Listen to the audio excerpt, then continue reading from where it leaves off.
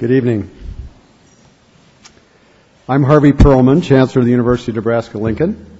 It's my pleasure to welcome you to the second lecture of the 2007-2008 E.N. Thompson Forum on World Issues. This forum, founded by and named in honor of E.N. Jack Thompson, was designed to engage students and faculty of the university and citizens of the state in issues affecting the world around us. Our theme for this season is Changing Nature. All of our speakers this year will explore the environment from different perspectives. We are grateful to our partners who generously cooperate with us on the forum season: the Lead Center, Nebraska Educational Telecommunications, Cable Channel 21, KRNU Radio, KLIN Radio, the University Bookstore, the Nebraska Humanities Council, and St. Paul United Methodist Church. The Nebraska Humanities Council is hosting simulcasts of each of the forum lectures at 6 sites across Nebraska: Scottsbluff, North Platte, Kearney, Wayne, Columbus, and Omaha. A facilitated discussion follows at each site after the lecture. And St. Paul's hosts follow-up discussion at the church, 12th and M Street, the Thursday after each lecture. At the conclusion of tonight's lecture, you have the opportunity to forward questions to the speakers. Please write your questions on the cards provided and then pass them to the ushers. It's my distinct pleasure to announce that tonight's lecture will present a new format for the E.N. Thompson Forum on World Issues. Tonight's lecture is the inaugural Chuck and Linda Wilson Dialogue on Domestic Issues. Dr. Wilson is a retired cardiologist here in Lincoln and has served on the Board of Regents since 1990. He has worked diligently over that time to make the university a better institution, and his fingerprints are on many of the major advances we have made in recent years. Chuck and Linda's goal in creating this lecture is to present both sides of an important issue at the same time. We are honored to have this annual dialogue in their honor and as a result of their generosity. The topic this evening will be the highly fueled ethanol debate, led by Douglas Durant, Executive Director of the Clean Fuels Development Coalition, and Jerry Taylor, Senior Fellow of the Cato Institute. The first Wilson Dialogue will be moderated by Bill Lambrecht this evening. He is the Washington Bureau Chief for the St. Louis Post-Dispatch. Mr. Lambrecht is the author of 2 books, including the acclaimed Dinner at the New Gene Cafe, which appeared on Amazon.com's top 10 list for best nonfiction of 2001. He also is a co-founder of the family-owned Bay Weekly in Annapolis, the largest weekly newspaper covering Chesapeake Bay. He has covered politics and the environment since starting his career as a St. Louis Post-Dispatch intern in the Illinois State House. He has been on the campaign trail for every presidential election since 1984, covered 12 national political conventions, 6 presidential inaugurations, and dozens of political debates in primary elections. Beyond electoral politics, he has written extensively at the intersection of politics and science on a variety of public issues from biotechnology to ethanol. Lambrecht makes frequent public presentations, most recently on behalf of his latest book, Big Muddy Blues, True Tales and Twisted Politics Along Lewis and Clark's Missouri River. Please welcome Bill Lambrecht, who will introduce our 2 speakers. Thank you very much for being here.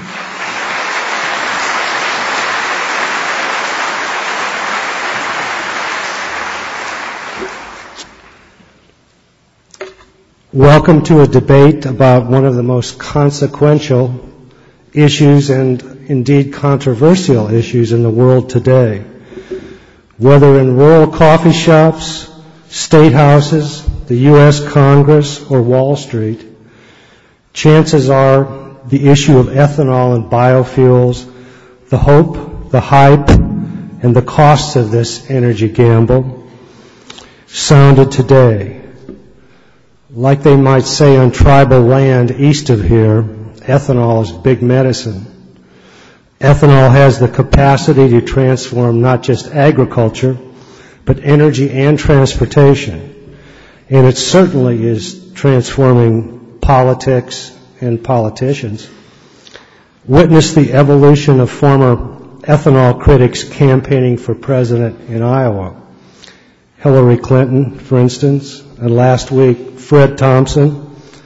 And then there was John McCain, once a reliable vote against ethanol subsidies, who remarked in Iowa earlier this year, "I feel great." I had my glass of ethanol this morning. In Washington, where I come from, where our great speakers tonight come from, we don't drink ethanol. Well, maybe Doug Durante drinks it, but we talk a lot about it. And right now, the issue on the table in the energy bill is whether to increase the renewable fuel standard, our national mandate to use ethanol, by 5-fold to 36 billion gallons a year. 15 billion would come from corn, I should add. The rest of it from cellulosic, when that technology comes along. Meanwhile, attitudes here and abroad are hardening.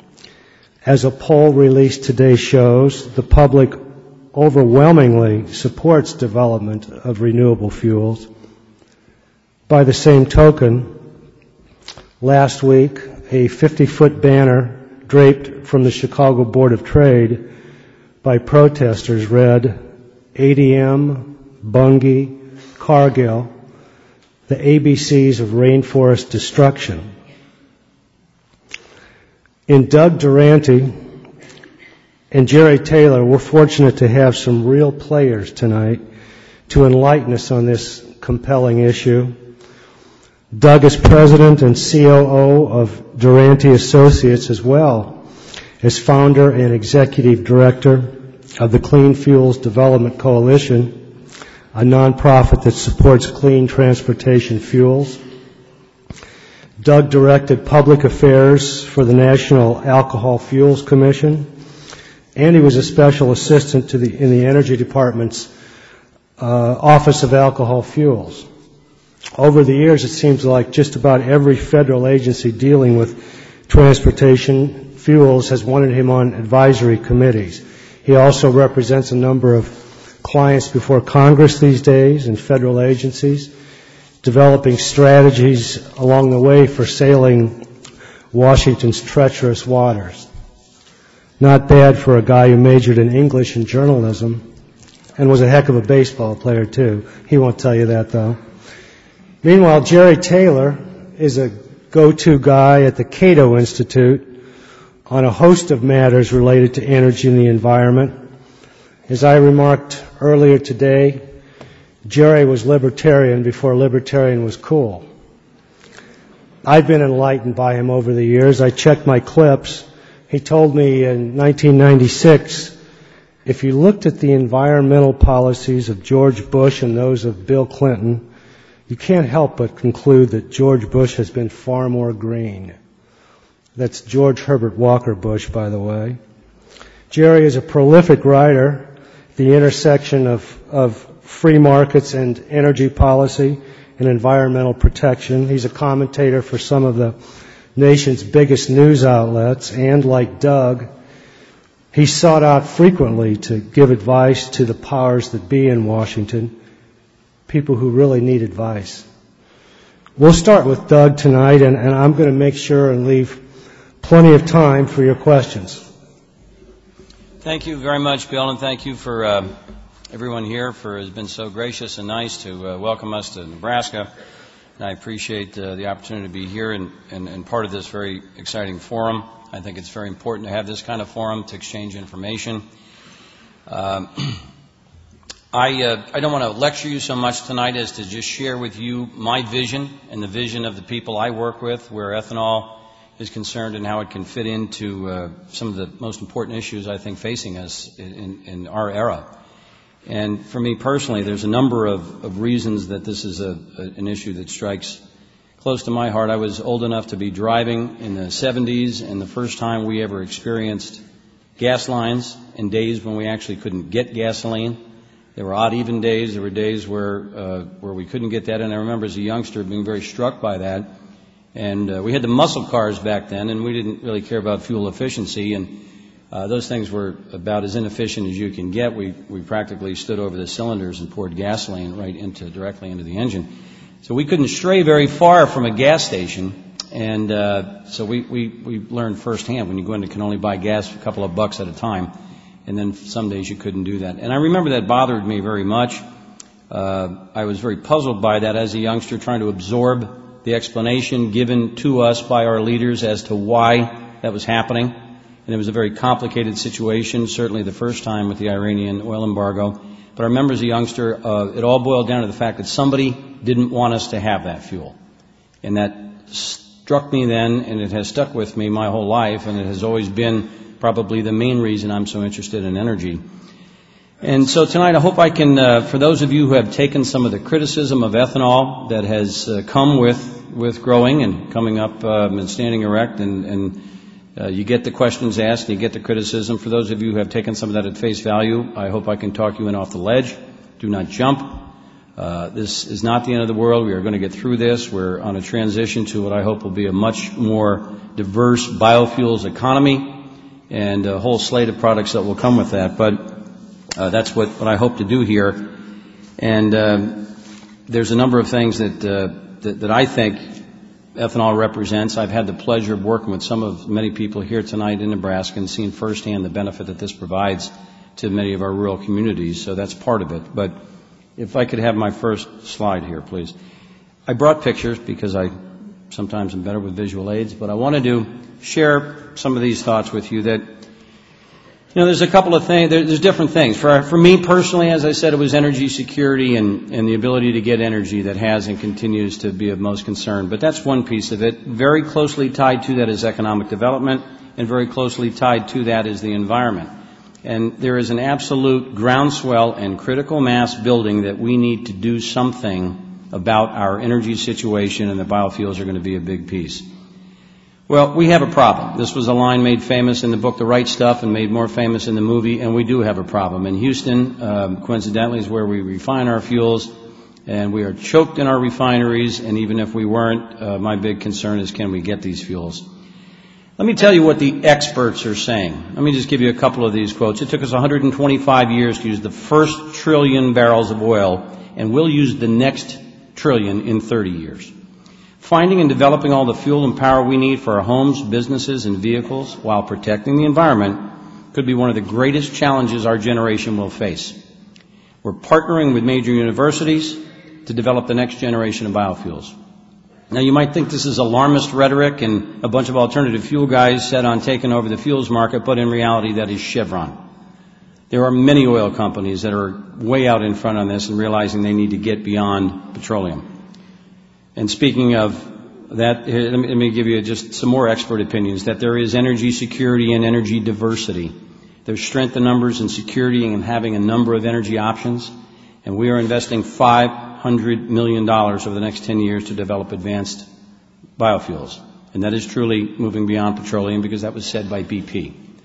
I could go on, but there are many examples of oil companies who are out front on this. So this isn't some fringe movement. This isn't giant agribusiness trying to take over the fuels market. These are people with market share at stake, and they realize that's dwindling.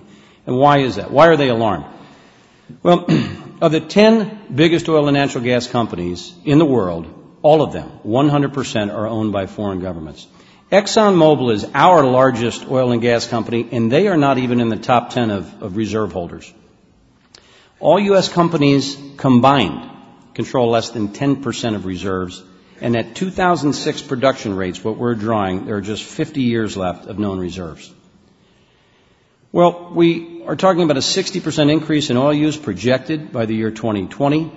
That's by the Department of Energy. There's pretty consistent estimates throughout wherever you might care to look.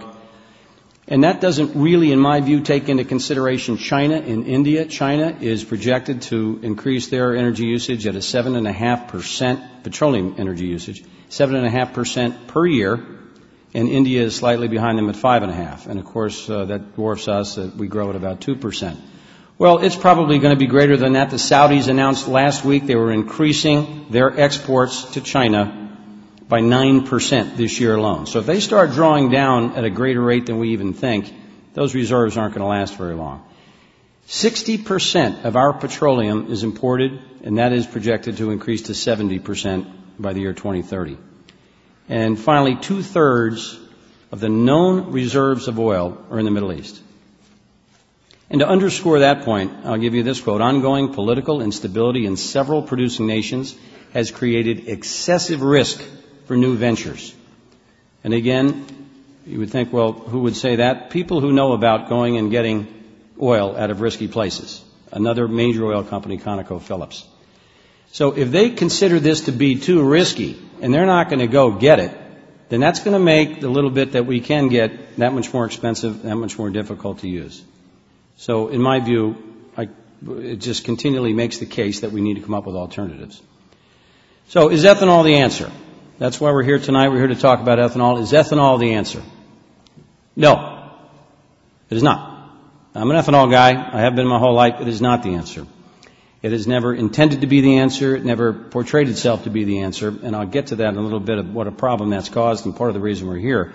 But it's not the answer, but it is a piece of the puzzle, and it brings a lot to the table. You're talking about capital investment, job creation. The tax generation that we get from this industry to the local, state, and federal level is phenomenal. The dollars are nothing short of phenomenal.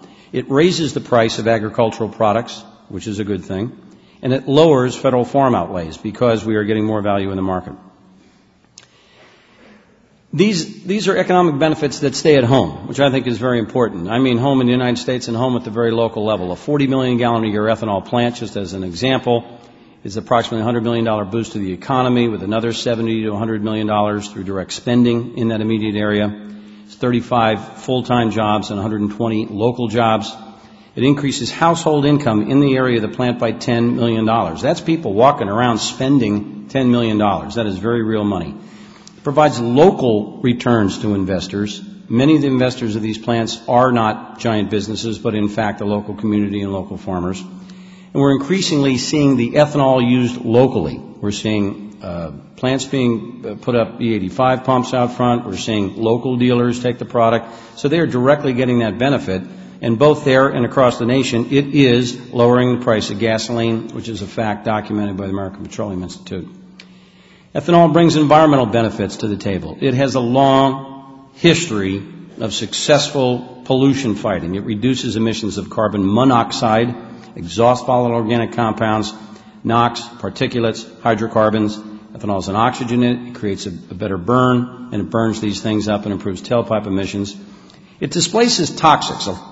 A lot of bad actors in gasoline are replaced and displaced by ethanol. And a lot of things that are known carcinogens, originally lead, but then benzene and toluene, it replaces those, and it improves the quality of gasoline. I can't think of any gasoline that isn't improved by the addition of ethanol. It displaces fossil energy use. It reduces carbon monoxide and ozone through two federal programs, the oxy-fuel and reformulated gasoline program. And it has been very effective in that. We have almost eliminated the carbon monoxide program, but it is in use. Many of our western high-elevation cities continue to use it and depend on it a great deal. Reformulated gasoline to combat urban smog and ground-level ozone uses ethanol voluntarily. It is not required in the formulation, but the oil companies use it anyway because it's an effective pollution fighter. And it's renewable, reduces greenhouse gas emissions, and that, my friends, is something that is extremely important these days. Greenhouse gas and the quest for low-carbon fuels is something that I've never quite seen anything quite like it. In Washington, every committee, every subcommittee, every organization is having hearings by the day on this. It is a near unanimous, bipartisan effort underway to do something about this. And everyone's sort of running around with their hair on fire, not sure what something means, but by God, they're going to do something. The Senate, the House, the administration, there's international pressure to act, so we are going to do something. And whether you believe global warming is happening or not, we're going to control CO2 emissions. And not to throw polls at you, but this most recent one that we were peripherally involved in, the Washington Post, ABC, Stanford University had a poll. And just to underscore the importance of this global warming, 70% of Americans in this poll felt that global warming was real and required more federal action. 52%, which is a slight majority, but still a majority, felt that it was very or extremely important to them. So I think we've seen public opinion go, we want to do something about this. Everybody wants to do something. Fuels are certainly a place to start. Ethanol's value in CO2 is going to vary. Not all biofuels are created equal. Some are going to be better than others. Newer plants have greater efficiencies and are going to have a greater role to play than some of the older ones.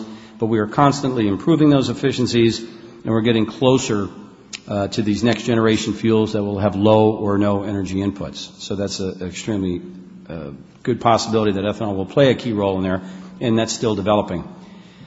So with that, and what ethanol brings to the table, the reason, again, that this has become somewhat controversial and somewhat contentious is that I'm finding that the enemy of the good is the perfect. And I believe ethanol is very good, and I believe it brings a lot of things to the table, and I just gave you a very short set of examples. But one of the things we have to deal with is the panacea problem. And the panacea problem is where we are sometimes dismissed, ridiculed, challenged for not being a panacea. And when the President, probably more so than anybody, raised the public consciousness of ethanol and our energy situation by talking about switchgrass in the now famous speech, the press scurried away and looked into really the magnitude of our fuel use and what ethanol could do, and came back and said, gee, you're not a superhero. You're not a panacea. You can't solve our dependence on gasoline. You can't wean us from imported oil. And those of us in the industry, we're very chagrined about that because we never said that. And we understand the numbers all too well about how much fuel we use, and never in our wildest dreams would I imagine that. And I think we have a very efficient and good transportation system with oil, and our hope is to augment that, to supplement that, to improve it, but certainly no delusion of replacing it. Part of that is due to what I call the Brazil syndrome. And when we first had these incredibly drastic price spikes of a couple of years ago when gasoline went $3 and close to $4 per gallon, everyone said, well, gosh, why can't we do what Brazil did? Brazil became energy independent. They got themselves off oil. And why can't we do that? Well, we're a totally different country. We use 10 times the amount of fuel they do, 10 times the cars. It's absolutely impossible to do what they've done. They have a totally different feedstock available to them with sugar and sugar cane that's much less expensive than any of our feedstocks. So it was not a fair comparison. But again, by not being realistic about what we could do, it was somehow portrayed and continues to be that we're not able to have any success when in fact we can be very successful, but just not at that level. The next thing that happened to us to create this problem is the accuracy in reporting and assessing what's going on. Again, I'll refer to when the President first mentioned the possibility of producing this much fuel. He did not say 36 billion gallons of ethanol. I had the talking points from the White House in my hand, and I can show any of you. He never said that. He said alternative fuels like ethanol. And in fact, the President favors an equal footing with ethanol, non-renewable fuels like coal to liquids, imported fuels, other things. So it was not all ethanol. And what that did was, unfortunately, the reporting created some hysteria, and all of a sudden we were accused of needing to plow under Lincoln and Omaha and annex parts of Canada and Mexico in order to grow all this corn, when in fact that was not what he was calling for. Since then we have legislation that is all renewable, but again, the hysteria came from inaccurate reporting of what was actually being proposed. And I think that was laid unfairly at ethanol's doorstep, and we were asked to answer a lot of questions I didn't think we really needed to answer because it was not relevant. And then the other thing is the size factor. How much matters? What is significant and what's not significant. At today's prices, and those numbers I showed you before about dependency, I don't know how anything could be insignificant. And when you look just at 10% ethanol would be 15 billion gallons. We use 150 billion gallons of gasoline in this country. 10% ethanol blends would be 15 billion gallons of ethanol. And at $2.50 a gallon, that's $38 billion. And even if you could just keep that, even if it wasn't saved, that it was just kept locally, I think that would have great benefit. So I'd like to talk about what ethanol has and not what it's not. We know what it's not, and I'd like to focus on what it is. And what it is something that has a positive energy balance. Another issue we've heard a lot about. I don't think it's that important if you can convert energy to the form that you need it. But we have had, since 1989, 16 studies done, and the majority of those showed a positive energy balance. Some of those that were negative continue to come back from the same individual. The U.S. Department of Agriculture does studies, as does DOE. They have been very positive. I tend to believe those. These are modeling exercises about what you count and don't count. And I think we're taking our eye off the ball to talk about latent BTUs. It's really BTUs how you need them and what they can do. And all carriers of energy are negative. electricity, gasoline, none of these things are positive. So particularly in the older refineries, they use a lot of energy to make gasoline, and that's just understood. So again, ethanol shouldn't be held to a higher standard than the fuels it's trying to replace. Cornhusker state, of course, we've got to talk about corn. Corn is in the crosshairs. That has gotten a tremendous amount of attention. I believe, and there are people that know a lot more about corn in this room than I do, but I believe we have sufficient supplies for the foreseeable future. We are at a very reasonable pace now to meet and exceed existing law, but we're trying to decide what the appropriate level is to go from here. I think, from everything I've seen and read, that a 15 billion gallon a year level from corn is possible. One of the things that when we are criticized for corn, we take today's yield and today's crops and jump ahead 20 years and don't grow with the market as we will be able to do. So we're being asked to explain how we could produce that much 20 years from now based on today's numbers. We have had a history of increasing yield per acre. We've had a history of increasing the yield on a gallon per bushel. So I believe that corn can do something for us up to a point. I don't know what that point is, but I think we're going to find it, and I think the market will shake some of that out.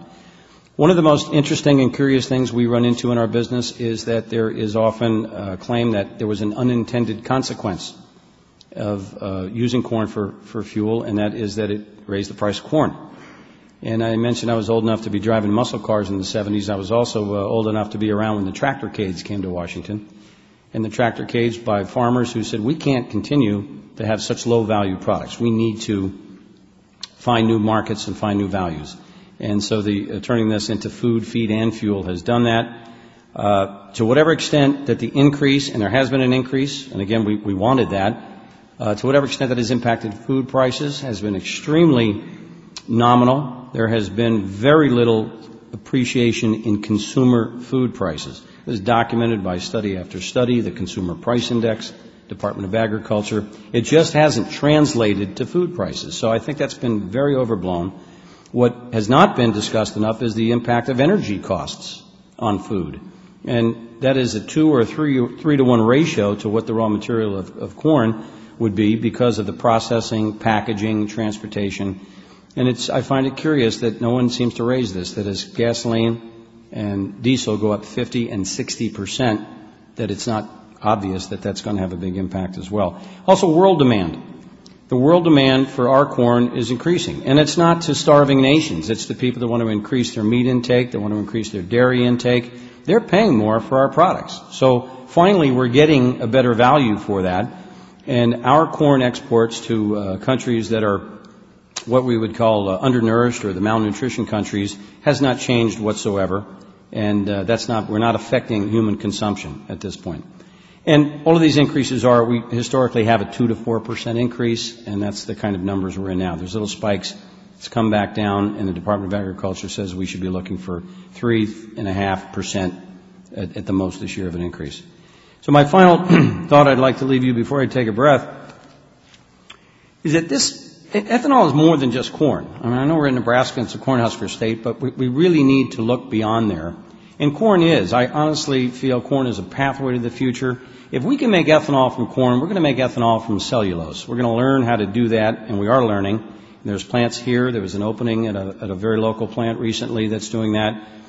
We're going to get better at this. There's a plant not far from here that's a completely closed-loop system that uses all internal energy from manure and digesters and the feed and the cattle, and it's all contained. There's no outside energy whatsoever. So these are emerging technologies, developing technologies, things that will come from this first generation. And we also have the opportunity to make higher alcohols. We can go right past ethanol, things like butanol. We have DuPont and BP and others very interested in butanol, which is a better alcohol in terms of some of its characteristics, its fuel characteristics.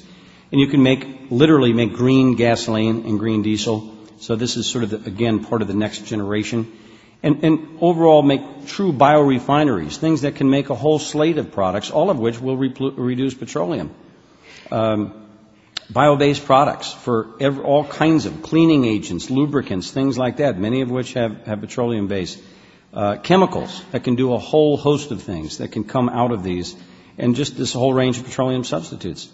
And the final analysis for, I do some work with General Motors, I do some work with a lot of other universities, and if you look at this graph behind me, you can see that we really don't think corn and grain ethanol is going to have that big of a piece of the pie.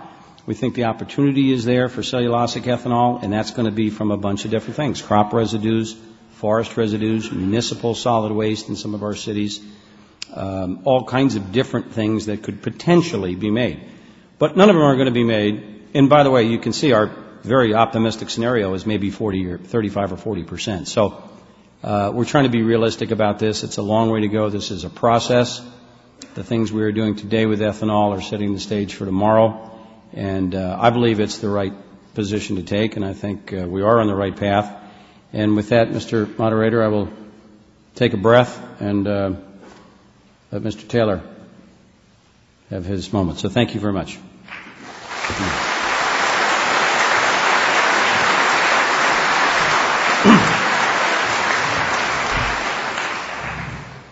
Well, I want to thank the E.N. Thompson Forum on World Issues for inviting me to be here tonight. It's a real pleasure to be in Nebraska, but I have a little bit of trepidation because, after all, if there is a national religion in the United States, it's really not Christianity, it's corn. And this is the Vatican, Nebraska. And I'm an agnostic. Actually, that's not quite right. It's my proposition that if ethanol has economic merit, it doesn't need a dime of subsidy. If Mr. Durante is correct about all the wonders that ethanol will provide our economy and motorists and rural America and whatnot, then it doesn't need a dime of taxpayer help. No corporate welfare is necessary. But if ethanol lacks economic merit, no amount of government subsidy will provide it. Now, it's not surprising to me that people in the ethanol business have 1,000,001 reasons for why we ought to throw government taxpayer money at ethanol. We didn't hear too many of them tonight because Mr. Durante was less concerned about making the case for subsidy than he was about making the case for ethanol. And that's all fine. But this is primarily a discussion about subsidy because if it were not for government programs, subsidies, and orders for the economy to consume X amount of ethanol every year, regardless of price, there would be no ethanol industry of consequence. And that's something the ethanol industry will tell you themselves. So, is there a good reason for these subsidies? I don't think so. Let me go through some of the arguments we've heard to justify them. The first claim we often hear is that, well, ethanol is renewable energy, and we should want to promote renewable energy, and subsidies are, worthwhile because renewable energy is good. Put aside whether that makes any sense to you, the fact is ethanol is not a renewable fuel. According to a study from the University of California at Berkeley, which was published in Science magazine last year, about 5 to 26% of the energy content of ethanol is renewable. The balance of the energy that comes from ethanol comes from the staggering amount of coal and natural gas necessary to produce corn and process it into ethanol. Ethanol is simply a way of using coal and natural gas to move our cars. It is not, on balance, a renewable fuel. Another claim we often hear is that ethanol will lead to energy independence. Well, Mr. Durante didn't make that argument tonight. Good for him. But let me put a fine point on it. If every single kernel of corn produced in the United States last year were dedicated to ethanol production, it would displace all of 12% of America's gasoline use. Now, the U.S. Energy Information Administration, which is the analytic arm of the U.S. Department of Energy, believes that the practical limit for domestic ethanol production, given costs, is about 700,000 barrels of ethanol a day, a figure they don't think is realistic until 2030. To put that into perspective, that translates into 6% of U.S. transportation fuels 24 years hence. So not only will ethanol not make us energy independent, ethanol will not make much difference at all. Another claim we hear is that corn ethanol is a more dependable source of energy than foreign oil. You say, well, the fact is that I'd rather rely on Nebraska corn farmers than sheikhs from the Middle East for our energy supply. That seems to make some intuitive sense because, after all, we know that production in the Middle East can vary quite a bit from terrorism, wars, and that sort of thing. But the belief that corn is a more dependable source of energy is simply belied by the facts. For instance, if you looked at data running from 1960 to 2005, and you measured the variability of corn harvests, and then you measured the variability of oil imports in the United States, you would find that corn harvests are twice as variable, and the corn market is twice as volatile as the market for imported oil. So by moving away from oil to ethanol, you are trading off geopolitical risks for risks associated with nature, which are twice as large as the one you escape from. So ethanol does not make our supplies of energy more reliable. In fact, it's quite the opposite. They make them less reliable. Another claim we hear is that ethanol is an economic weapon against Islamic terrorists. We didn't hear that argument tonight, but I hear that quite a bit in Washington. If you listen to some people in Washington, D.C., you'd think that ethanol is our secret weapon against al-Qaeda. If you throw a couple of barrels of ethanol at bin Laden, he will make falafels for a living or something like that. Now, this is a little silly because if the EIA is correct about the practical limit of domestic corn ethanol production, the most that subsidy can do is to reduce the price of oil by 0.3%. So if you are of the opinion that our oil purchases are funding terrorism, then ethanol makes virtually no difference whatsoever. A 0.3% drop in oil prices will not cause anyone to lose sleep. But regardless, if you look at the history in world oil markets, you'll find there's, curiously enough, absolutely no correlation whatsoever between terrorism and oil prices. In other words, if it were true that the more money we spent on oil, the more money was in the hands of terrorists, and thus the more muscular international Islamic terrorism might be, you'd expect to see some correlation with oil prices and Islamic terrorist acts. And you'd find if you did the regression analyses, there's none whatsoever. Think about it. 1990s were the decade of the lowest oil prices in inflation-adjusted terms in history. Yet what did we see in the 1990s? We saw the rise of al-Qaeda. We saw the rise of Hamas and Hezbollah. We saw the beginning of al-Qaeda attacks, even while oil prices were but a small fraction of what they are today. So the possibility that ethanol programs by themselves will do anything constructive in this area, I think, is just mistaken. Another claim we hear is that ethanol is economically competitive now. Well, this just simply isn't true. The best numbers we have on the economics of ethanol come from a 2002 producer survey conducted by the U.S. Department of Agriculture. What they found is that marginal production costs for ethanol in 2002 were about $1 a gallon. And the capital costs associated with ethanol production were about $1.50 a gallon. Now, this is important because oftentimes you hear about the price of ethanol and people say, well, it's about $1 a gallon. What you're hearing are marginal production costs. In other words, if somebody gives you an ethanol plant, gives you the keys and say, go forth and make ethanol, how much will it cost you? About $1. But nobody gives you plants for free. So the capital cost plus the variable operating cost means that ethanol costs at least $2.50 a gallon to make, at least in 2002. But since 2002, corn prices have gone up, apparently to no consequence whatsoever to food price, this being some sort of miracle that I was unaware of. But the fact is now production costs, at least at the margin, are about $1.50 a gallon, not $1, because of the rise in corn prices, which means that ethanol costs about $3 to make today, not $1.50 or anything of the sort. But that $3 production cost isn't the end of the story. It's just the beginning, because ethanol has much less energy content than gasoline, about 2/3 of the BTUs that gasoline has. So if you want to know how much it would cost you to buy enough ethanol to displace a gallon of gasoline, you take that ethanol figure, you multiply it by 1.5, and that means production cost on a gallon of gasoline equivalent term is about $4.50 for a gallon of ethanol. Now, of course, average industry production costs aren't all that important because the prices in the marketplace aren't necessarily tied to production costs. They're mostly related to what the market will bear. So if you want to know how economic ethanol is, rather than look at production costs, which are still pretty interesting, you look at market prices. Well, what are market prices? Well, last week, E100, that is pure ethanol, was selling in U.S. spot markets for an average of about $1.84 a gallon. That looks pretty good compared to the fact that conventional gasoline was selling in those same spot markets for $2.17 a gallon. But that's not adjusted for energy content. If you want to know what that $1.84 a gallon in ethanol meant as far as if you want to compare apples and apples, compare it with gasoline, and you do the math, what you find out is the gallon of gasoline equivalent cost of ethanol last week was not $1.84, it was $2.77 a gallon, compared to conventional gasoline, which costs $2.17 a gallon. Now, Mr. Durante says, the oil industry loves that kind of thing. Well, the oil industry uses ethanol as a way of making some of their fuels cleaner, but there are other ways of doing it. There are other additives that they can use. And there aren't too many people in the oil industry who'd be paying these kind of prices where they're not a gun to their head and a mandate from Washington that they consume X% regardless of price. Because that's the rule in Washington today. And if Mr. Durante believes that the industry would use ethanol willingly of their own choice without the government mandate, I challenge him to lobby to remove that mandate, and we'll see what happens.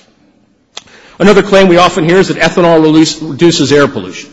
Now, this is a classic example of only hearing part of the story. Now, it turns out that if you measure the emissions, the air emissions from a tailpipe in a car, ethanol looks a little bit better than conventional gasoline on most metrics.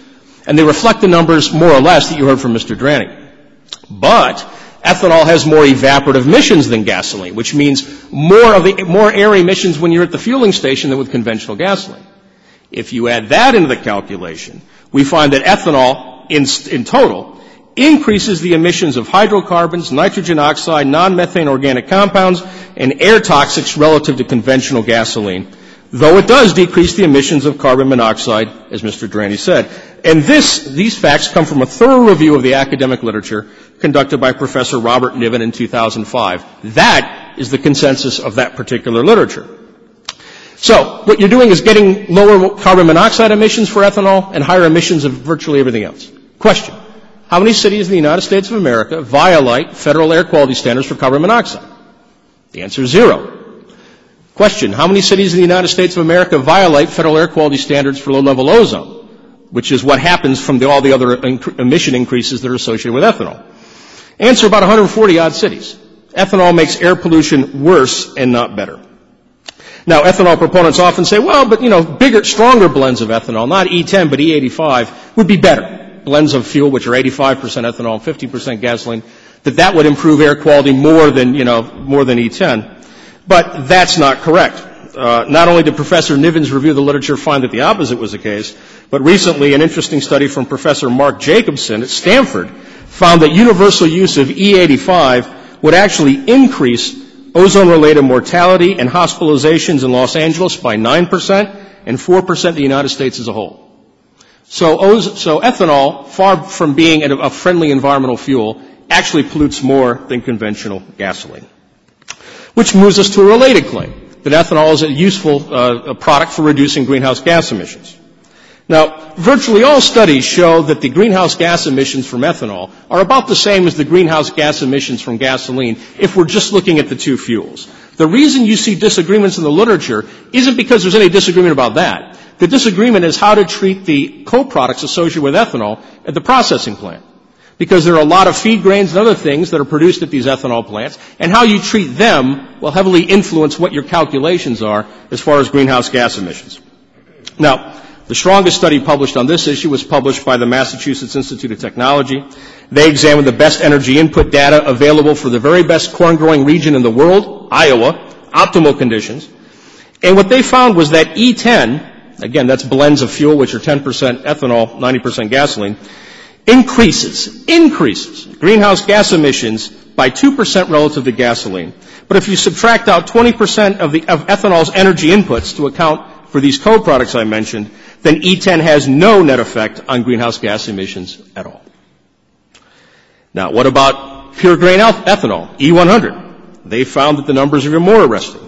E100, according to the same study from MIT, increases greenhouse gas emissions by 23% relative to gasoline, but if you subtract out 20% of ethanol's energy inputs to account for those co-products, that means E100 reduces greenhouse gas emissions by 4.5%. So anyway, at blends currently at use today, ethanol does not reduce greenhouse gas emissions. And even at higher blends, they probably do not either. But that's in ideal growing conditions in Iowa, state where I'm from. Now, if we increase ethanol production, we are probably going to get it from marginal lands. After all, the best way to get more ethanol is to grow more corn, and the best places to grow more corn today are in lands which are less fertile than the lands already being used, which means more fertilizers, more pesticides, more irrigation than the corn we're currently growing, which means higher energy inputs, which means more greenhouse gas emissions. And what this MIT study found is that regardless of what you think about ethanol today, at the margin, ethanol absolutely, and with no doubt whatsoever, increases greenhouse gas emissions given increments of production increases envisioned in the law today. So actually, believe it or not, ethanol is even dirtier than gasoline, even when it comes to global warming and greenhouse gas. Now, sometimes we hear, well, maybe all this is true, but we need a level playing field. Oil companies get their subsidies. Why shouldn't corn farmers? Well, even that's a bit of an overstatement. According to the best study I've seen on this, the petroleum industry gets about $1.6 billion of tax subsidies a year. And by the way, they shouldn't get that, and I've written and I've criticized against those subsidies for a long time. But two wrongs don't make a right. Regardless, ethanol subsidies aren't $1.6 billion. They work out to about $6 to $9 billion, according to the most recent survey conducted by the International Institute for Sustainable Development, which works out to about $1.05 to $1.38 per gallon. In other words, ethanol subsidies don't level the playing field. They tilt and rig the playing field dramatically. Without them, ethanol disappears. The subsidies provided to the oil industry do not affect oil prices because they don't reflect marginal production costs. And that which does not affect marginal production costs does not affect price. They're bad and objectionable. They're transfers of wealth from drivers to oil companies. They don't affect price very much. The ethanol subsidies, however, do affect marginal production costs and thus affect price. Another claim we heard from Mr. Durante is that, well, even that being true, ethanol at least helps farmers in rural America. So we should applaud it for that, right? Well, this is like going to Houston and saying, yeah, but higher oil prices sure as heck helps Texas, doesn't it? Yeah, people in Texas would probably agree with that. But the objective of public policy should not be to enrich the farmers and impoverish everyone else. Farm income, may I remind you, is about 10 or 11% greater than non-farm income. Farmers and rural America have no equity claims on the rest of us. And if we're going to defend this as a policy of welfare for farmers, let's be honest about it. Another claim we hear is that doubling corn prices will not affect prices for other things at all. Now, this is amazing to me. It's belied, by the way, by the claims of virtually every single corporation and trade association involved in the food processing business, and by common sense. When corn prices double, that is going to have an effect on food prices. What the exact effect is, as Mr. Durante says, this is very difficult to ascertain, because there are a lot of things which go into food pricing, and it's very hard to isolate that part of it, which is related to the increase in corn prices. But if you could double corn prices and not increase prices everywhere else in related products as a consequence, you'd be performing an economic miracle. I don't think that that's really in play here. Final claim that we heard tonight was that corn ethanol, despite all of its other shortcomings, at least gets us a little further down that path to the promised land of cellulosic ethanol. Now, to me, that's belief in the tooth fairy. I don't know that. If you ask the question, well, gee, how far away is cellulosic ethanol? All I can tell you is there's not a commercially operational cellulosic ethanol plant on planet Earth. There's absolutely no profit in this whatsoever. The plants we do see are public-private partnerships, and there are a handful of those. What are production costs at those plants? According to the chief of the Energy Information Administration, about $7.50 a gallon in capital costs before we even get to the cost of what they have to pay for the switchgrass or whatever they're using for fuel. So we're a long, long ways away from seeing cellulosic ethanol competing in the market for our transportation fuel needs. Will that change in the future? I don't know. But I can guarantee you that when it makes sense to invest in cellulosic ethanol, private investors will invest in cellulosic ethanol as they are doing today. You've probably read in the papers that Richard Branson from Virgin Atlantic and your neighbor Warren Buffett and Bill Gates and other investors are spending a lot of money on exotic cellulosic ethanol technologies. That's fine. Their capital, and good luck to them. But there's no need for the federal government to subsidize those investments or to force taxpayers to make investments they otherwise would rather not make. So the bottom line here is that ethanol may very well have merit, but if it has merit, it does not need government to tell the rest of us to buy it regardless of price. It should be able to compete in the market on its own. The fact is it can't compete in the market on its own, which is why we're having this discussion tonight. I know I'm in the Cornhusker state, and corn, however, unfortunately, is not the only thing being husked, so are taxpayers outside of Nebraska. Anyway, I appreciate the opportunity to come to the Vatican and express my agnosticism, and I look forward to the Inquisition to come for the rest of the evening. Thank you.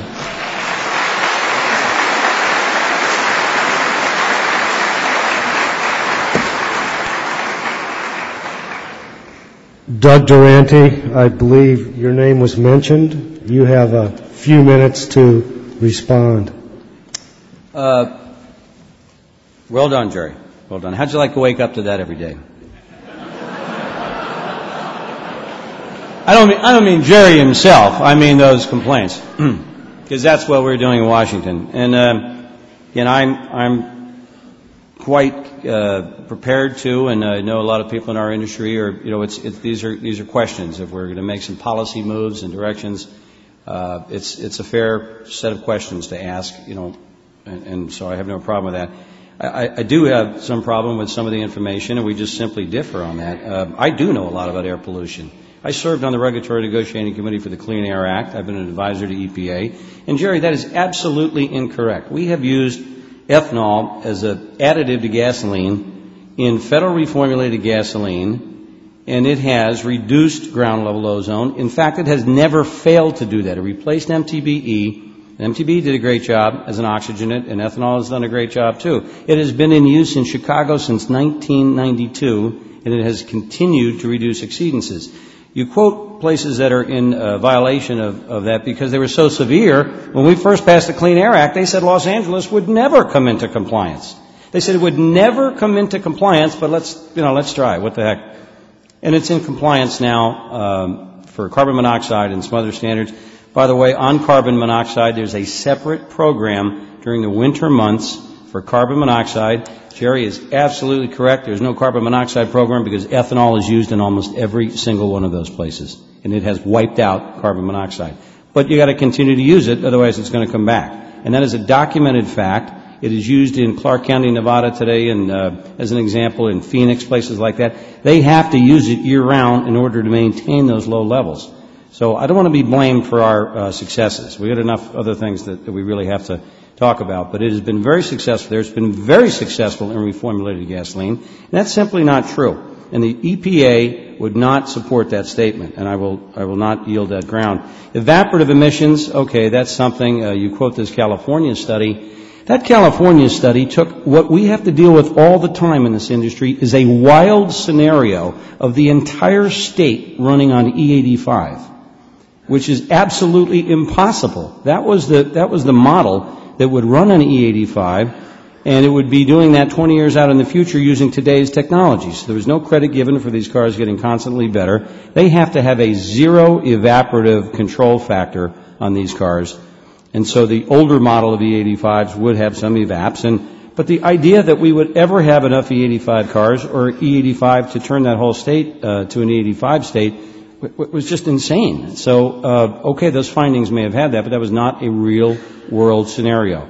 And I don't think it was constructive for those guys to do that study that way. A couple of other things I just would comment on. I'm just flabbergasted to suggest that oil is is a commodity we could count on more than corn. I mean, I understand the pitfalls of a drought and what that might mean, but again, when you look at some of the places we get our oil, and even today there was more talk about Iran, I just can't believe that would somehow be preferred. Pitfalls were not. Capital cost of these plants. You don't get to add these capital costs in all the time. There's capital costs with everything. The production cost of ethanol is about $1 on the ethanol side for corn, and you've got 10 cents on debt and 10 cents on a couple of other things, and you are under $2 production. And you can adjust it all you want for energy, but its value is primarily as an additive. So that, when it's used in the small increments, that energy loss doesn't really come into play. So it is competitive. It's certainly competitive, these prices. By the way, prices, I have a stack of prices in my briefcase. I haven't seen $1.86 in the spot market in a long time. So I think we have different sources, but I have Opus and I have some other things. We're looking at ethanol futures. The Chicago Board of Trade futures are $1.59 for the next several months. So that's a big difference. That's the 20% that you might want to adjust. So I don't agree with those prices at all. The food issue, again, the numbers have not, and I agree, we can't double corn prices and not have an impact. The issue is it appreciable? Is it prohibitive? Is it something that would cause us to say, you know what, I'm not going to pay that much for my Gouda cheese anymore, and so I think we should use more oil. And these are the kinds of choices that our leaders in Congress and others have to make. So again, to force the situation, to force petroleum companies to buy ethanol is unfortunately, in my view, necessary because they're in the oil business. They're not in the ethanol business. And they don't provide the benefits that domestic ethanol does. And if left to their own devices, they wouldn't buy it, other than for some additive uses, which it still is very economical for them. But generally, they wouldn't buy it. So I think they have to be. One of my favorite lines in all of Congress and all my career was your own former Senator Bob Kerrey. And we had a very heated debate. one time on the Senate floor, and we were hanging around, and somebody was lambasting him for messing with the market. And they said, we don't do that. And then he turned to them on the Senate floor. He said, what are you talking about? I said, that's what we do here. When we need to straighten things out and balance them out and get them to go the way we want them to, that's what we do. We do manipulate the market. So again, it's almost like the accusation that or the complaint that we're not the panacea, which we never tried to be. I don't think we can operate in a free market. This isn't a free market that we have. We do not have a petroleum free market. And to get the benefits that I still believe come with this program, I think we do have to require it. And last word, is the subsidy. I know how you feel on that, and I didn't come here to defend the subsidy. I think it's fine. I think it returns plenty. I think it's important to understand what this subsidy is, and it's lower taxes. I'm talking about just the federal level. It is lower taxes. Ethanol is taxed at a lower rate than petroleum products. If we don't want to use more ethanol, and we don't want to encourage its use, then we should tax it at the full rate. But we don't. And there's lots of things that the federal government wants to encourage, and they tax at a lower rate or give you a tax break to do that. The federal government encourages home ownership, so they do not fully tax you in terms of letting you write off your mortgage interest. There's things that we want to have done, and we want to have alternative fuels and the jobs that come with it and all the things that come with it, and that's one way to do it, is to tax you lower. And that is, in reality, how that system works. And the sad part for us right now is the farmers, somebody who grows corn, they don't get that. That doesn't go to them. That's a separate thing on any ag policies. The motor fuel credit goes to petroleum companies who blend ethanol, and they are given a tax credit to do that, to encourage them. So those were just some of my notes and some of my responses to that. And Mr. Moderator, I guess we'll give one more. Well, it's a good thing I'm here tonight. Because you're welcome to have your own opinion, but not your own set of facts. Mr. Durante mentions that ethanol improves air quality, and is just shocked that I would complain or argue to the contrary. Because we use ethanol as a fuel additive in this country in reformulated gasoline, and everyone knows that improves air quality.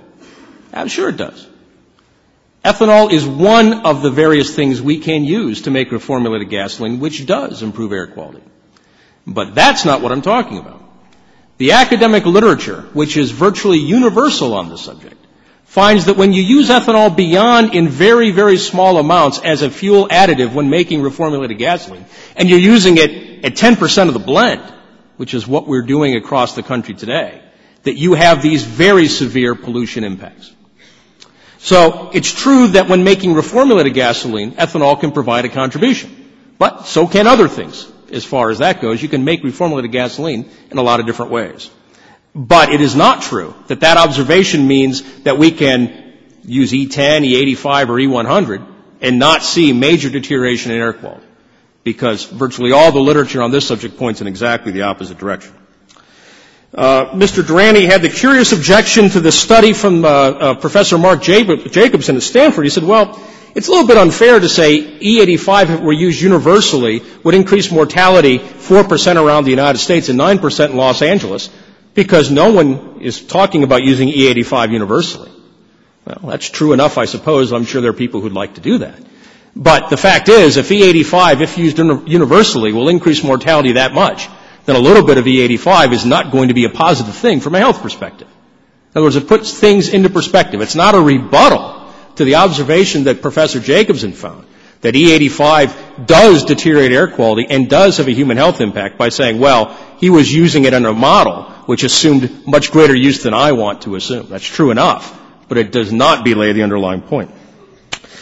Mr. Durante said he was flabbergasted to think that ethanol is less reliable than oil. Well, again, you're welcome to your own religion, but you're not welcome to your own set of facts. The reality is that corn production in the United States is twice as volatile as is oil imports into the United States. It might surprise many of you, like it obviously would surprise Mr. Durante, to discover that oil imports in 1973, the year of the embargo, were greater than they were in 1972, and they were greater yet in 1974. And in fact, every year during the 1970s, we saw greater and increases in oil imports, not decreases. The reason we had lines in the United States and rationing and the rest of it is because we had price controls, not because anybody was withholding oil. We were getting all the oil we needed on international markets. So the fact is, if you're willing to pay the market clearing price, you can have all the oil you want. Anybody who's willing to go to Rotterdam with a credit card can have all they want to bring home.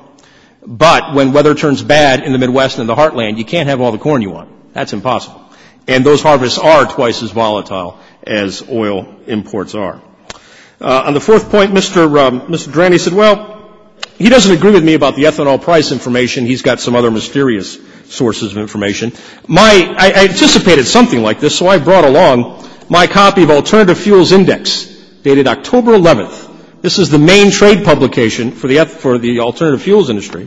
And you'll find here that there is spot market prices. Last week in Omaha, ethanol was selling at $1.70 a gallon. At North Platte, it was selling at $1.89 a gallon, or $1.89 a gallon. So I'm not sure what Mr. Durante is driving at, but there's no doubt about that data. Finally, Mr. Durante said, look, we don't have a free market in energy, and we're not going to start now. Well, we don't have a free market in energy because of policies like this. Because government rigs the market to favor some investments over others, to favor some constituents over others, and to gain political capital. They do that in all sorts of markets. Energy is not unique in that regard. But it's a bad thing to do. Because when we mandate ethanol consumption, we are mandating the consumption of fuels that are more expensive than the other fuels we might have used. So it's not just that ethanol is worsening the environment, though it is. And it's not just that ethanol is a less reliable source of energy than oil, though it is. It's also that ethanol is way more expensive than conventional gasoline, and it's increasing and not decreasing pump prices. Question, do politicians say, vote for me because I will hammer through an ethanol program that will raise your fuel prices? Because that will help corn farmers in Nebraska? No, they don't do that. Because they allege that the ethanol program has impacts to the contrary when we know full well that it does not. So anyway, those are my thoughts regarding the conversation thus far, and I look forward to hearing yours and answering your questions. But thank you.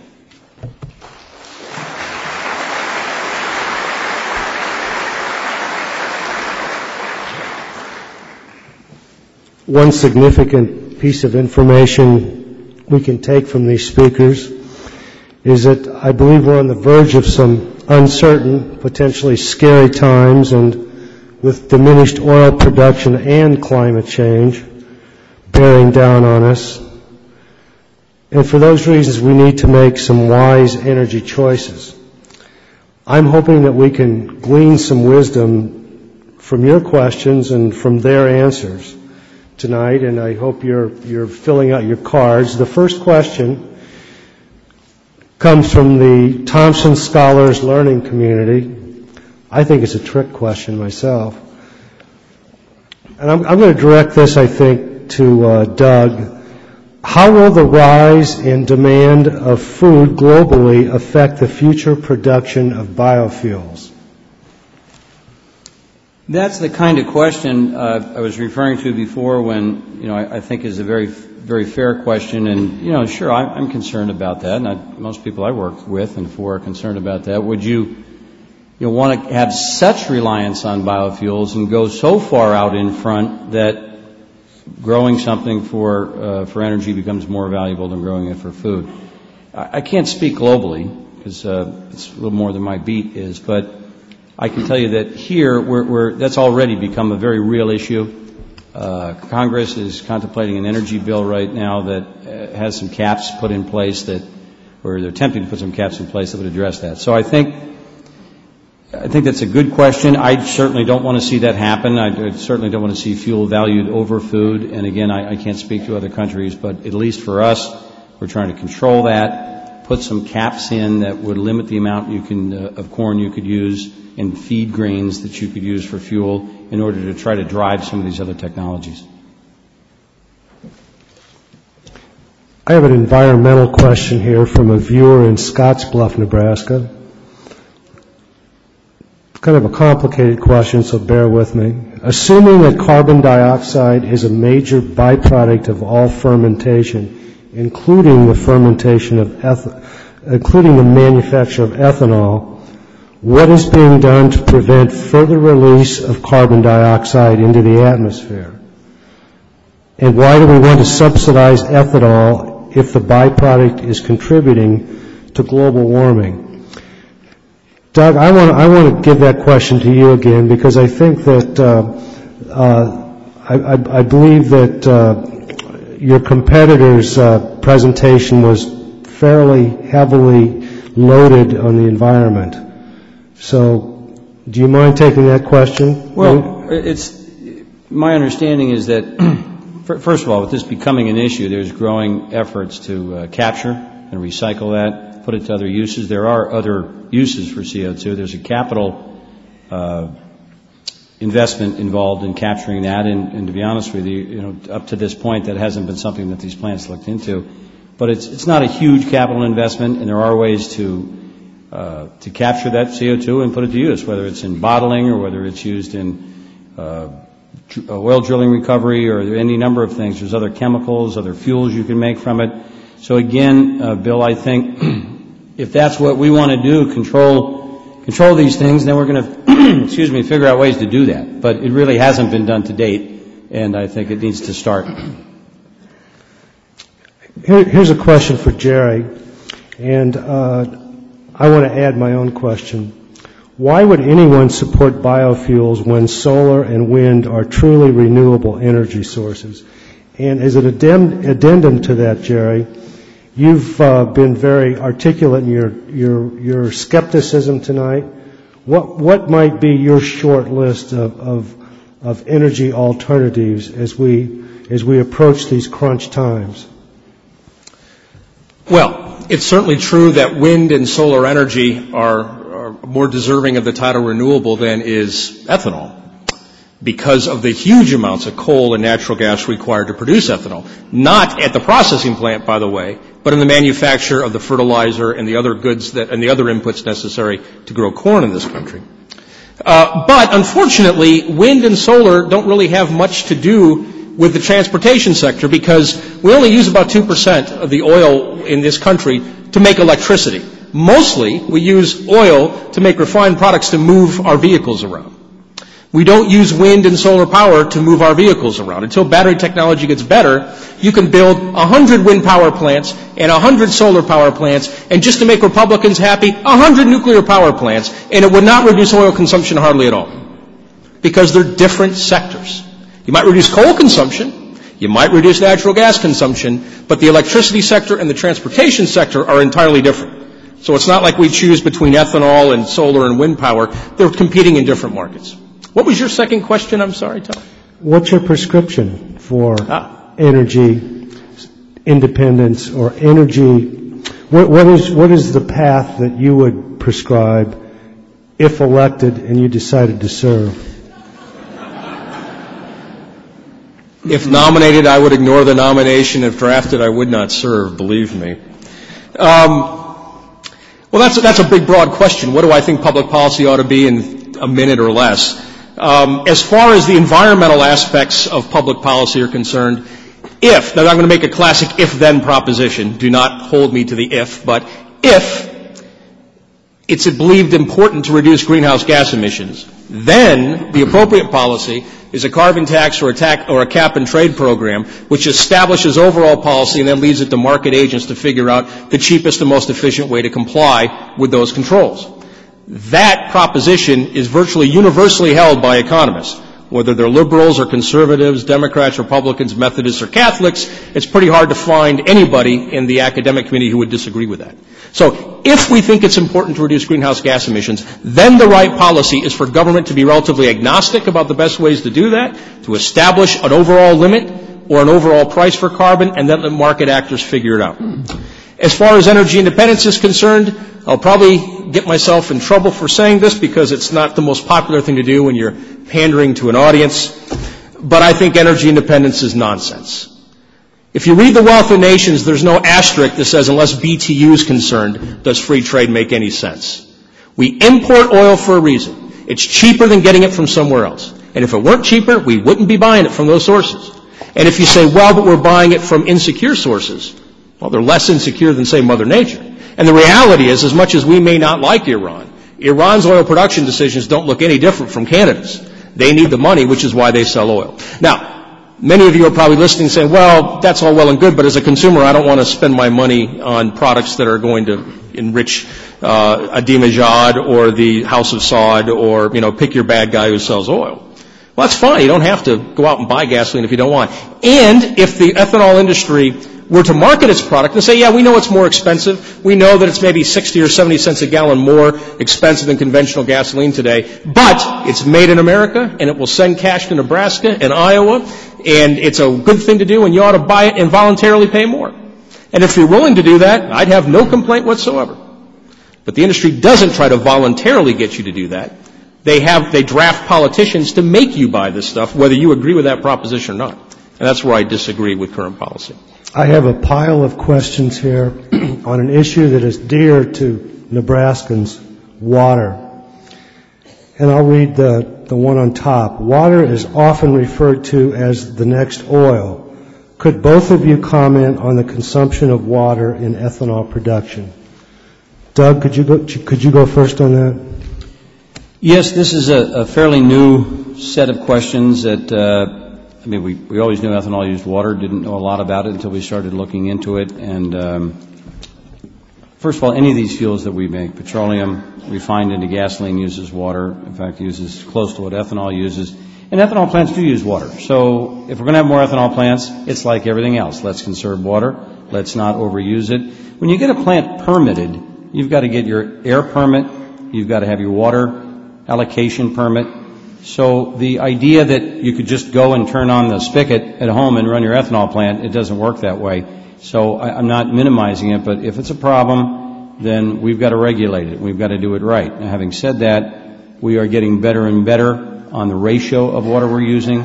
There's new technologies coming all the time to recycle it and try to capture some of the water. So it is an issue, and it is an issue that comes with growth. And this is exactly the kind of thing that I'm talking about. Let's not get derailed by this. It's a serious issue. Let's do it and do it right. The allocation for water has got to compete with every other, whether it's a golf course or growing corn or a community or anything else. And I don't know anybody, at least that I work with, that would want to see this not done properly. Well, according to people who crunch the numbers and calculate how much water is necessary to produce a gallon of ethanol, both in the production of corn and in the processing of corn and ethanol, you get different numbers, but they're huge. There's absolutely no disagreement about that. Ethanol is like a gigantic industrial straw, which sucks water out of groundwater aquifers. Now, normally, as a libertarian, that wouldn't bother me a whole lot. But the reality is it does, because we don't price water. We ration water. We allocate it based on politics, but we don't pay market prices for it. We subsidize water use in this country. We massively subsidize it for the agricultural sector. Farmers pay maybe 10% of the market price for water. And municipalities get a little bit less of a healthy deal, but they're still being subsidized for the most part. In other words, we don't allocate scarce water resources based on price. We allocate it based on politics. And while I would like to think that given scarcity and given the fact that we run markets right out of this sector, that if there's a problem, I'm sure government will take care of it for us and regulate wisely and appropriately. Well, I think that's a fairy tale. I don't believe government will do that. I believe if passed as prologue, government will subsidize the excessive use of water up to the point at which the water virtually disappears. That's probably not a good bet for us to make. So it's a very good question. Ethanol has a lot of environmental consequences that point in a very negative direction beyond air quality. I'm glad one of the viewers brought up water. Here's a question for Doug. A question we had earlier today. Can a corn ethanol plant also make other biofuels?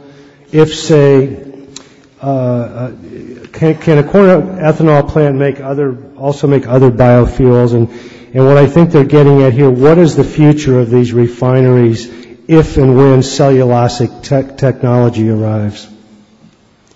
We did talk about that in a meeting we had earlier, and again, I have a different view than Jerry does, and the answer is yes. It's not completely mix and match there. The back end of these plants, once you get to the point where you're going into distillation is the same. So the front for these cellulosic plants is quite different. You've got to do different things to the feedstock and get it ready to be able to turn into ethanol. So it's a different operation, but it's very wise, in fact, to combine it with an existing plant where you've got infrastructure and you've got utilities and you've got handling and you've got all that stuff. So, yeah, by all means it can be. You just opened the Abengoa plant just had an opening the other day down the road here. So we're not seeing a lot of it because there's not a lot done with cellulose, but there's a lot of places where they're taking advantage of the fact that one of the great sources of cellulose is agriculture waste. You're already gathering the corn. You're already in that sort of line of work. So it makes perfect sense to have the same people that gather corn to gather the waste. So I think there's a possibility to put those two together. Not on the scale, what I envision for truly big biorefineries that use mass quantities of feedstocks other than corn, that would be a different thing altogether. But for now, there is an opportunity to put these two together and get some synergy. Well, it's important to say yes and no. I mean, if you ask the question, can we use corn ethanol plants to make cellulosic ethanol if you just put switchgrass into the plant instead of corn, the answer is no. If the question is, well, can you retrofit those plants to do that? Yeah, I guess you could. But it would be a massive retrofit. To give you an idea, the capital costs associated with corn ethanol production, as I mentioned earlier, tonight were about $1.50 a gallon. According to the EIA, the capital costs associated with cellulosic ethanol today, using current technology, is about 5 times that, or $7.50 a gallon. So it's not an easy thing to turn that capital stock into something that can use cellulosic ethanol. So the idea that investments in corn ethanol pave the way for the future of cellulosic ethanol is just incorrect. It's largely a different business. But if it's free or low or no cost feedstock, Jerry, how can you say that? How can the stover that's lying in the field, assume you don't need it for soil protection or something? First of all, that's a very high capital cost, but that's one person's guess, and it's a guess because there are no cellulosic plants, as we agree. But how can these low to no cost feedstocks not make sense to combine that with an existing plant? Well, it takes different technology. You can't use the technology in a corn ethanol plant to make cellulosic ethanol, given the current challenges associated with cellulosic ethanol production. Now, the fact is, just because a feedstock is cheap doesn't necessarily mean that the economic process is worthwhile. There are capital costs and there's marginal costs. For instance, we know nuclear power has very low marginal costs. And when you talk to nuclear power proponents, they say nuclear power is the cheapest form of energy known to man. Yeah, if somebody gives you a nuclear power plant and says go forth and make power, but no one does that. It takes a lot of dollars to build that plant. And once you look at the capital costs associated with, say, nuclear power, well, that makes it one of the most expensive sources of electricity on the grid today. But we're same thing applies to ethanol. Things like fractionation and splitting the corn kernel, doing different things with it. So I would just say I know what some of these plants cost. When you look through the details, if you could take a third or some percentage of that you didn't have to build from scratch and could combine that with some of the cellulosic development, to me it makes perfect sense. Well, if it makes sense, I'm waiting for the first investor to translate that economic sense into reality. Well, they're trying. I think we're a lot closer on the cellulose than people think. We have a member company that belongs to my group that has demonstrated the technology they had to go to Japan to do it, but because it was too expensive here. So I'll be the first to admit it's too expensive. But it does work. And they're using an acid process to break down materials and turn it into ethanol. And it was too expensive years ago when they left, but that was before oil hit $80 a barrel. So I think we're getting closer on some of these. Does he want a subsidy? Does he want a subsidy? Yeah. Yeah, as a matter of fact, I think he got a grant from DOE. So, yeah. Good job. Doug Durante, here's a lighter question for you, a fun question. Have you seen the movie Who Killed the Electric Car? And a bit of background, it's about a development of a special battery as a source of energy for vehicles, but it was purchased by a large oil company, then submarined. Are the oil companies really interested in alternative energy? I've not seen that movie. I know the storyline, and that is disturbing to see that EV1 go away, but that was a neat-looking car. Are the oil companies interested in alternatives? You know, I gave you some examples of some that are. Some wouldn't use ethanol if you tied them down and poured red ants on them. And I found it extremely interesting 2 years ago or 3 years ago when we had the first of the really jolting price hikes. And I was just amazed at this when Tim Russert was able to get 4 of the top oil guys to come in to meet the press and just beating on them. Why aren't you doing more with ethanol? And if I would have been working for him, I would have said, tell them we're not in the ethanol business. Because that's the truth. To be screaming at these oil companies why they weren't doing more. And this, I don't know. Why aren't you doing more for ABC? You work for NBC. So the answer is basically no. That's not their business. They're in the petroleum business. And as I said, I'm not one of these alt-fuel people that we want to wipe them out and take them out. But I think they need to make room. But no, I don't think they are. I think there's some exceptions. As I said, BP, some of the others, they are doing some things. But generally, that's not a good thing for them to take a unit of their product out and replace it with a unit of ethanol. So no. Another question for you, Doug. You're quite popular. How will plug-in hybrid technology impact the potential role of biofuels? I believe that biofuels, and we've been saying all along, are limited. You saw my pie chart. Even under the wildestly optimistic scenarios of a combination of grain and cellulose, what did we have? 60%. Or 40%. So it's still left 60% to go after.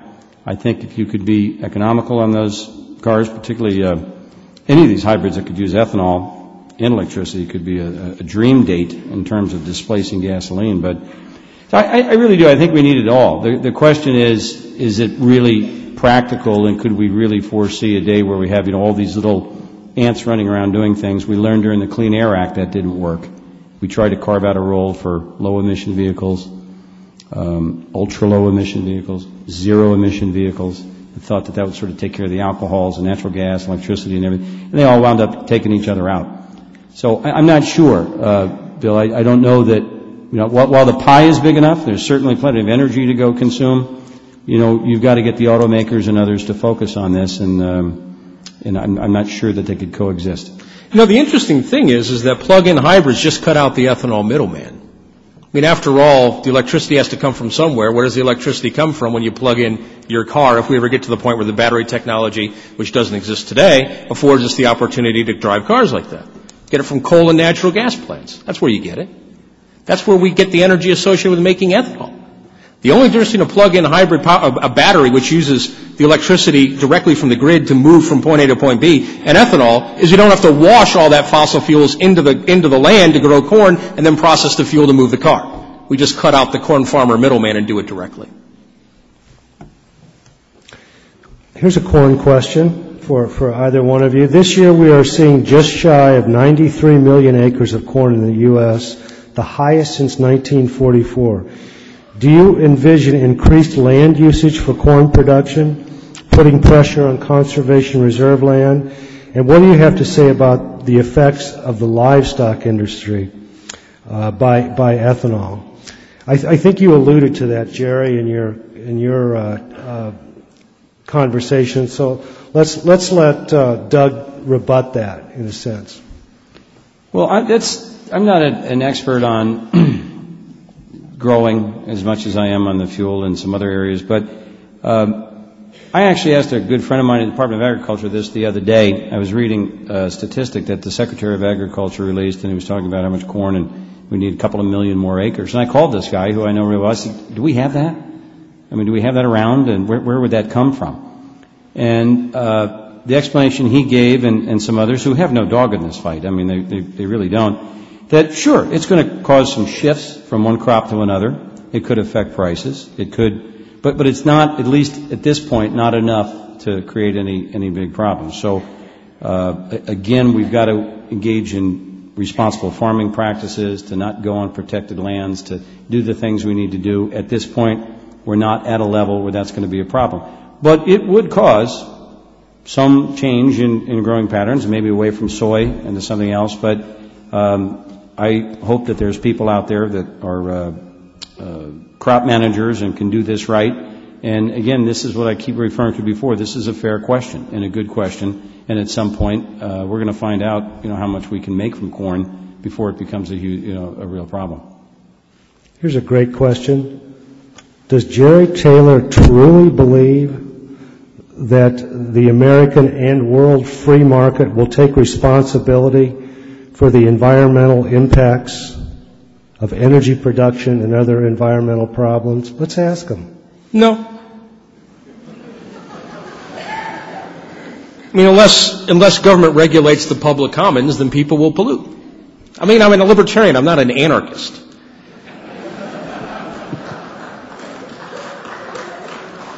If the government didn't regulate air quality in Los Angeles, private companies would have very little incentive not to pollute to their heart's content. So I don't believe that the market and market actors should be allowed to do whatever they want absent government regulation. It's never been my proposition. But ethanol, by virtually every metric, will worsen and not improve air quality, which is the reason I bring it up and I hammer the point today. Because if you worry about these things, if you worry about greenhouse gas emissions, if you worry about urban air quality, ethanol is not your friend. And we shouldn't be subsidizing it. Here's a question. What kind of car does each of you drive?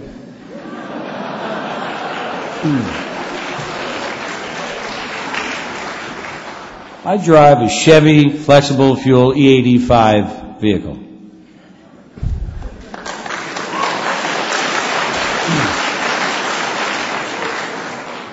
The think tank business is a bit less lucrative than the lobbying business, so I drive a 96 Honda Accord.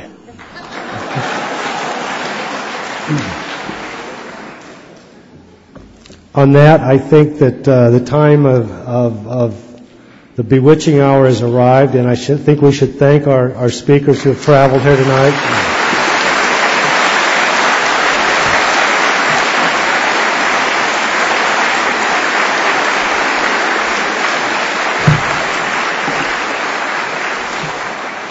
And thank you all for coming.